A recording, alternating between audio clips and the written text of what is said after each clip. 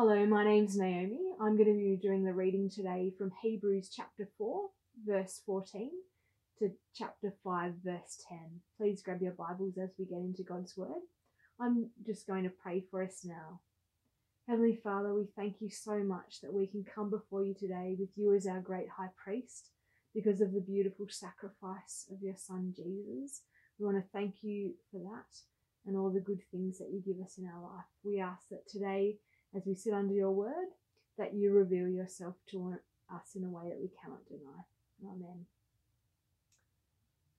Hebrews chapter 4, starting at verse 14. Therefore, since we have a great high priest who has ascended into heaven, Jesus, the Son of God, let us hold firmly to the faith we profess. For we do not have a high priest who is unable to feel sympathy for our weaknesses. We have one who has been tempted in every way, just as we are, yet he did not sin. Let us then approach God's throne of grace with confidence, so that we may receive mercy and find grace to help us in our time of need. Every high priest is selected from among the people and is appointed to represent the people in matters related to God, to offer gifts and sacrifices for sins.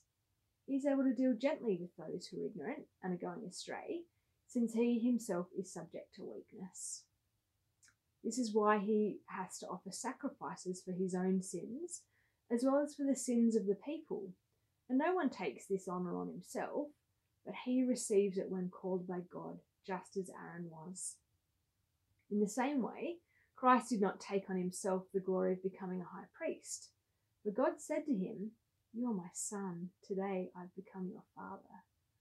And he says in another place, "You are a priest forever in the order of Melchizedek." During the days of Jesus' life on earth, he offered up prayers and petitions with fervent cries and tears to the one who could save him from death. And he was heard because of his reverent submission. Son though he was, he learned obedience from what he suffered, and once made perfect, he became the source of eternal salvation for all who obey him, and was designated by God to be high priest in the order of Melchizedek. This is the word of the Lord.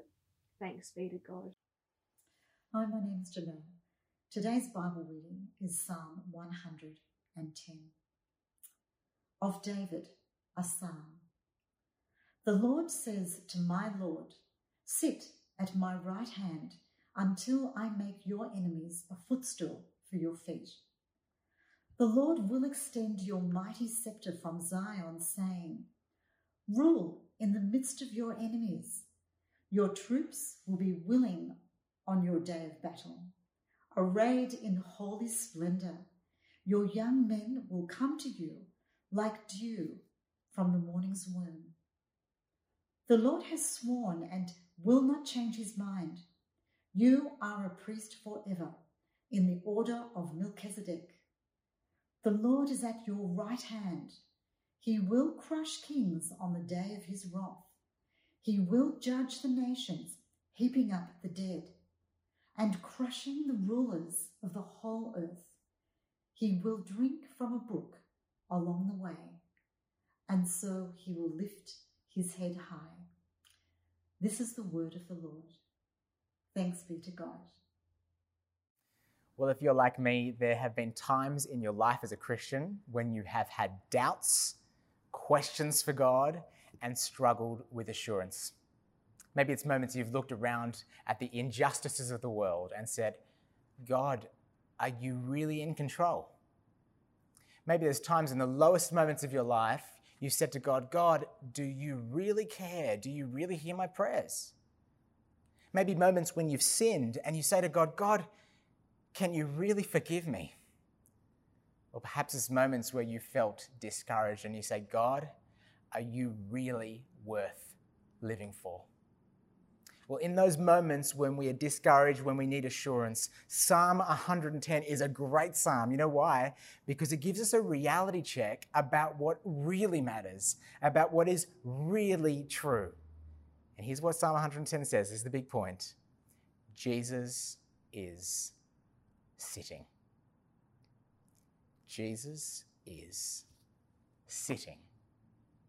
Thinking, really? That's the big point of Psalm 110 that's meant to give me assurance? Jesus is sitting? Well, yes, it's about where he's sitting.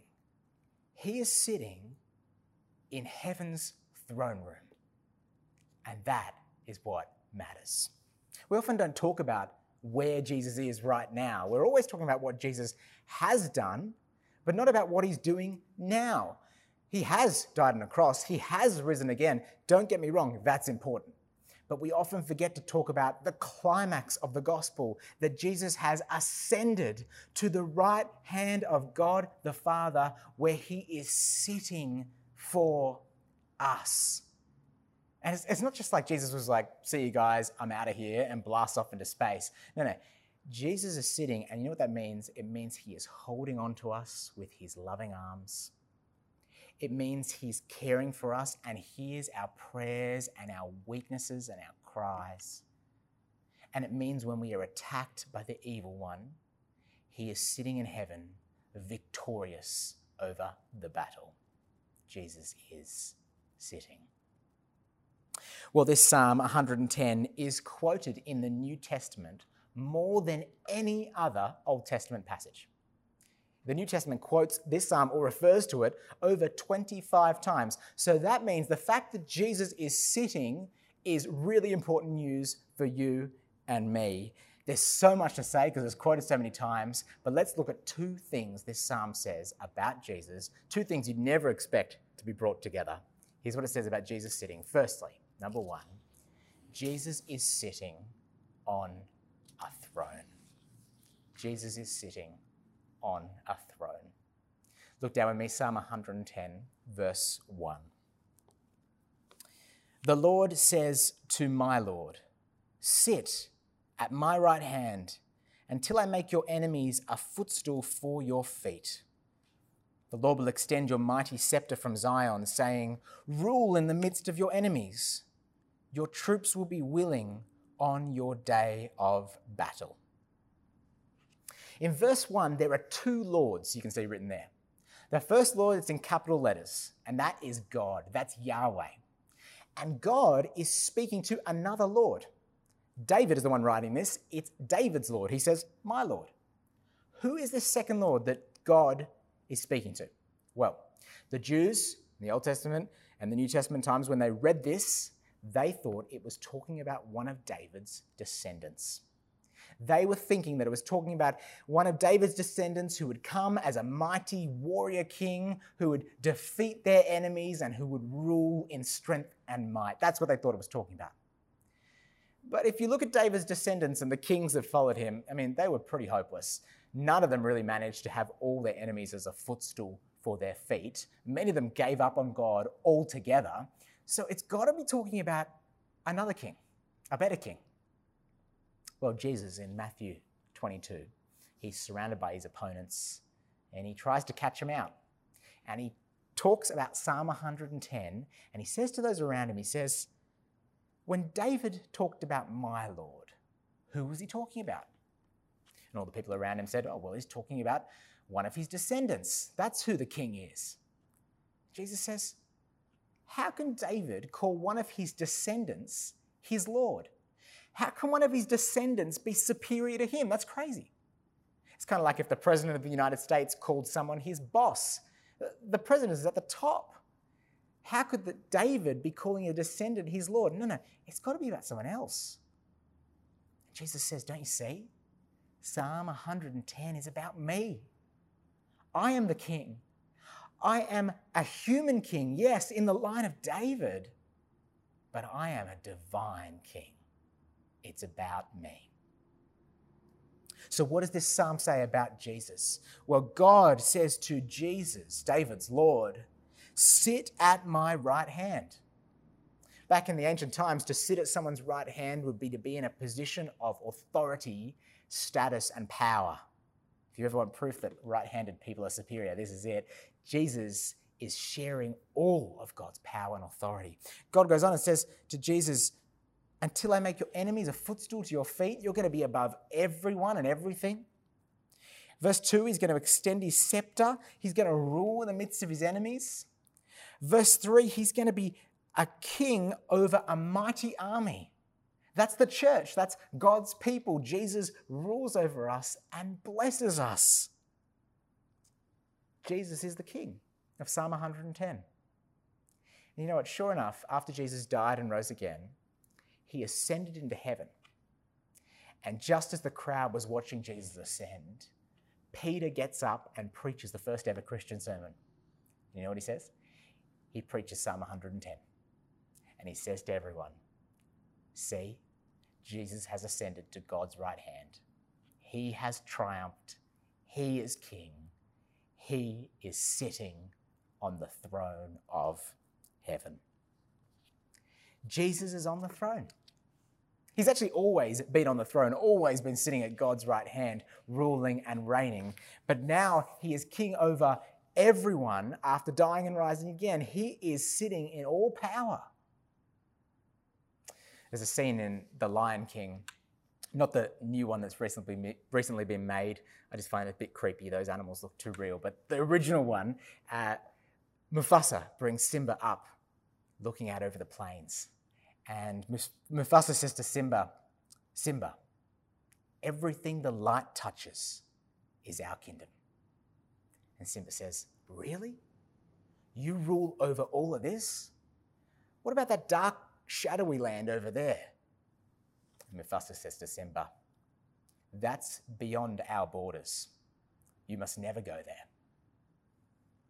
Well, Jesus, as he sits in the throne room of heaven, he looks out over everyone and everything, and there is nothing beyond his borders. He rules completely. He rules over you and me. One theologian says, "There is not a square inch in the whole domain of our human existence over which Christ, who is sovereign over all, does not cry, 'Mine.' He has triumphed." So, church, will you bow your knee? Will you bow your knee? See, Jesus is not your pal or your buddy. He is on the throne in victory. He's to be worshipped, obeyed, adored. Jesus is Lord over every part of your life, over every tap of your credit card, over every thought, over every relationship, over every ambition, over your desk at work, over your couch at home. He is Lord. Will you submit to him and bow your knee? Because do you know, at the end of the psalm in verse 5 to 7, it says Jesus is not only ruling, but he is returning. And when he returns, he's the king. He must defeat his enemies. And that's what he will do. And when the ruling king returns, you do not want to be his enemy. On that day, justice will come for all of us who have rebelled. So will you bow your knee? Can I say, I think bowing your knee to Jesus is the best decision you'll ever make in your entire life. Jesus made you, he loves you, and when you live life his way, you're living life as it was meant to be lived. When Hitler ruled Nazi Germany, he was a bad leader, and so the people crumbled. But when you have a good king on the throne, the people flourish. Just like a parent who's a great parent means the children flourish, or a great soccer coach means the team flourishes, so when you have a good king on the throne, every part of your life begins to heal. You are a prince and a princess in the palace with Jesus, your great king, on the throne. And when he returns, if you trust and follow him, he will give you a seat with him to rule in victory. Jesus is sitting, ruling on the throne. Well, the second thing we learn about Jesus is he is sitting and representing. He is sitting and representing as our priest. Look down at verse 4. The Lord has sworn and will not change his mind. You are a priest forever in the order of Melchizedek. God's speaking again to Jesus, and he says, "You're a priest." Now, we're not very familiar with priests in modern-day Sydney, but the Old Testament people were very familiar. A king represents God to the people, but a priest represents the people to God. A priest looks out for our needs and serves us. In the Old Testament, a priest would represent the people by making sacrifices for the people on their behalf. A priest would represent the people by entering into God's presence on their behalf. A priest would care for the needy, care for the sick. And Jesus, is the best priest we could ever have, because he is a priest who is a human. So he empathizes with our weaknesses. He knows our pains. He knows our struggles. But he's also God. So he is the best person that could ever represent us to God. He is our perfect priest. Firstly, he's our priest because of what he did on the cross. See, we need forgiveness, and Jesus made a sacrifice so we could be forgiven. Unlike the Old Testament priest, he didn't sacrifice an animal or a bull or a goat. No, he sacrificed himself by dying on a cross. He paid the price we were meant to pay. That's how much he loves us. And you know why he's sitting? You know why he's sitting as a priest? It's because the job is done. He has done it. When you've had a great long day at work, or you've been out and about and you're tired and you come home and you know the job is done, and you sit down, you relax, you turn on Big Brother. Why? Because the job's done. It's finished.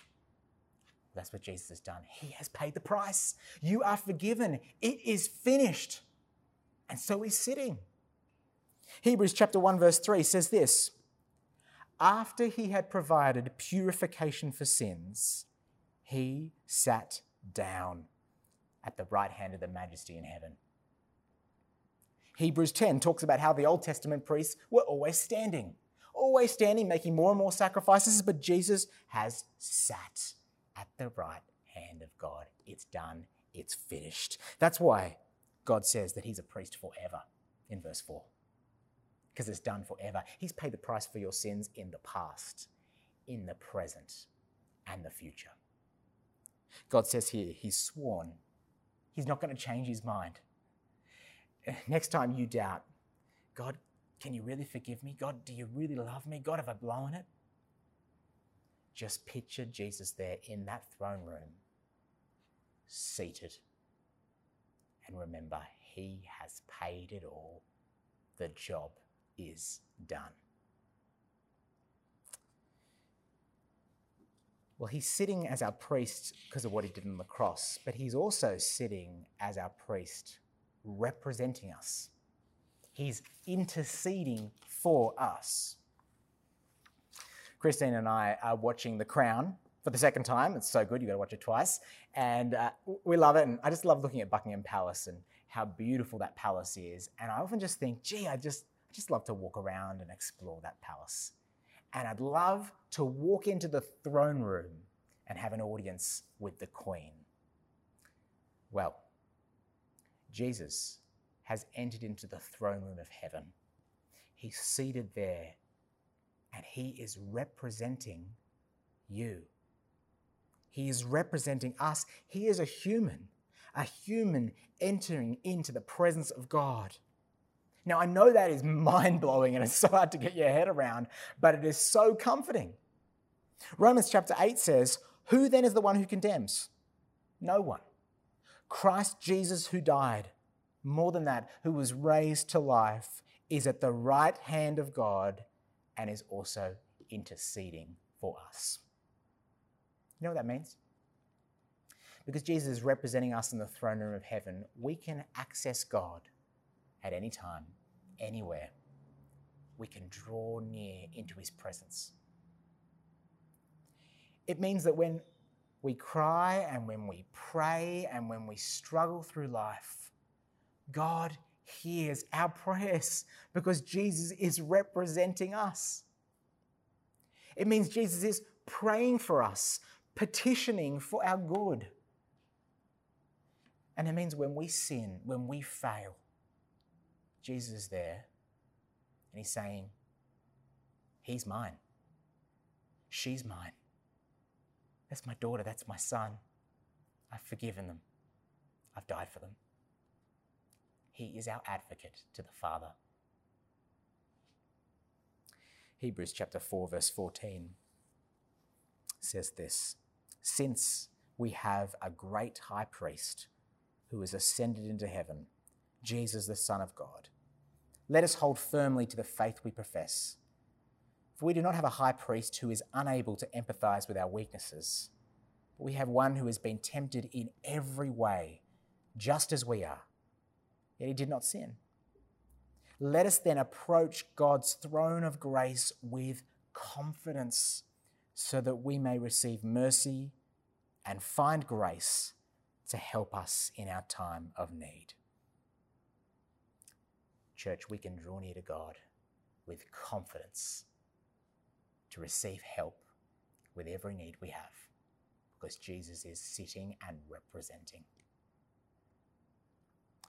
Before the throne of God above, I have a strong and perfect plea, a great high priest whose name is love, whoever lives and pleads for me. So Jesus is sitting as our ruler, and he's sitting as our representative. He's our king, and he's our priest. And do you know what is amazing? It's that he's both. This psalm talks about this strange person called Melchizedek. Now, Melchizedek, he just appears really quickly in the Old Testament, but for the Jews, he was like Don Bradman. I mean, he was a legend. They loved Melchizedek. And here's why they liked him, because he was a priest and a king. He was both.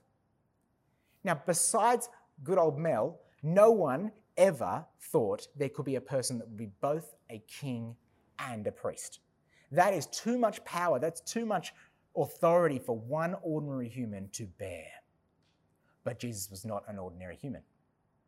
He is both a king and a priest. No one ever thought that could happen.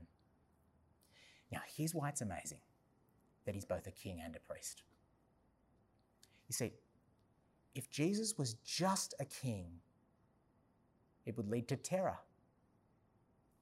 Because the message would be, I am Lord, so submit and obey. But if Jesus were just a priest, well, the message would be, I love you, I forgive you, I care for your weaknesses, and so go live however you want, do whatever you please. Now, can I say, church, if you just have one of those views of Jesus without the other, you have a skewed picture of who Jesus is. No, we need both, a king and a priest. We need to be ruled, and we need a God who will serve us in weakness. And Jesus is both. He rules in strength and power, and he serves us in weakness, humbling himself to death on a cross, listening to our cries, and representing us in the throne room of heaven. He's sitting on a throne, and he's sitting as our servant. He's ruling on high, and he allows us to draw near. And it's only when you understand that he's both a king and a priest that you can become like one of his willing servants, one of his troops that we see in verse 3. You see in verse 3, it talks about Jesus' troops, that they're willing on the day of battle, arrayed in holy splendor, filled with joyful energy like the morning dew. Now, if you're a troop who has been conscripted against your will into an army, you are just serving out of obedience. But these members of Jesus' army are serving out of joy, willingly volunteering. Why? Well, you can only become like that when your heart has been changed. You can only offer yourself joyfully and willingly to serve Jesus when you realize he is your ruler who rightfully deserves your worship, and your priest who gave up everything for you at a cross. When you realize that, you're ready to say, Jesus, I want to be your willing servant. I want to offer up everything to you in joyful worship and obedience.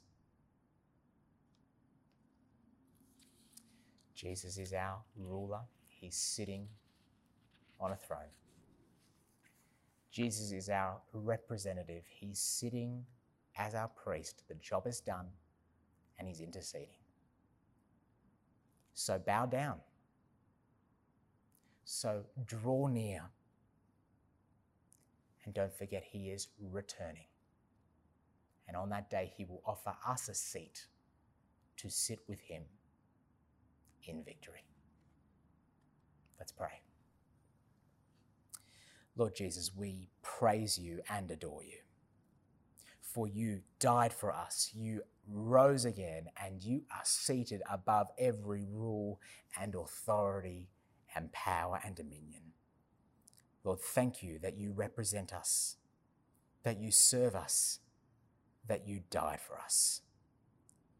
Help us to be ready to serve you willingly and joyfully. In your name we pray.